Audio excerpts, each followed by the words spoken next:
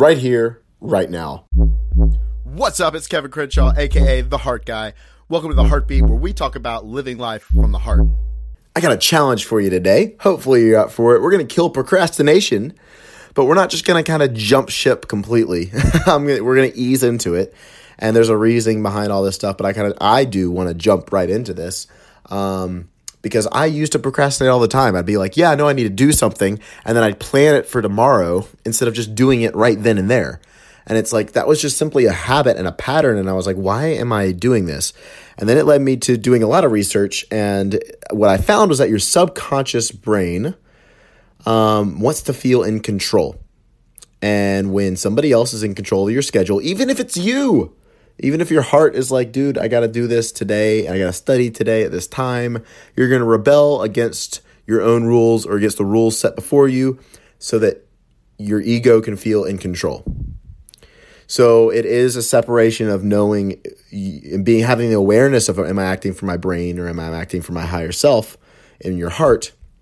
Because that is a big factor in all of this. So have that in consideration with underneath what I'm about to tell you on everything else. So I want to do this with relationships. What you do for business or for chores or whatever it is, whatever you're procrastinating right now, that'll come. But I think what matters more than anything in the world is your relationships. And that could be intimate relationships. It could be friendships. It could be relatives. And one thing that I've been doing these past few months, and I would want to pass along to you guys in the challenge today as a proposal. You don't have to do this, but if you're up for it, do it.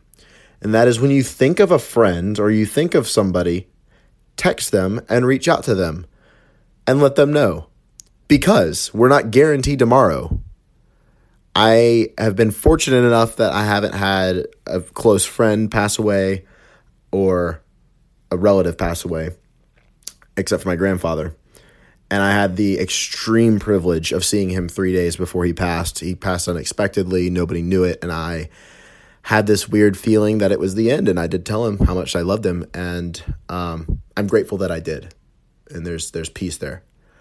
But I also know that some people have been taken away too soon or unexpectedly, and what you wanted to say or what needed to be said just simply wasn't. And I don't want you to have to go through that. And I believe in living a life without regrets. So I believe that if we start to exercise this in relationships, which is the deeper part of life and the bigger part of life, you're going to start to develop the pattern and do it in other things in your life, like doing your chores or doing whatever it is, right? So this is what happens. Somebody pops in my head. I reach out to them on a text. I'm like, yo, you just popped in my head. I just want to check in on you. I love you. How are things going?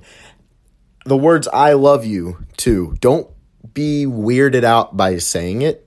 I think a lot of people, especially in today's culture, are just guys especially, just don't say it. It's out of, I don't know what they're going to think, or I hope they don't take this the wrong way.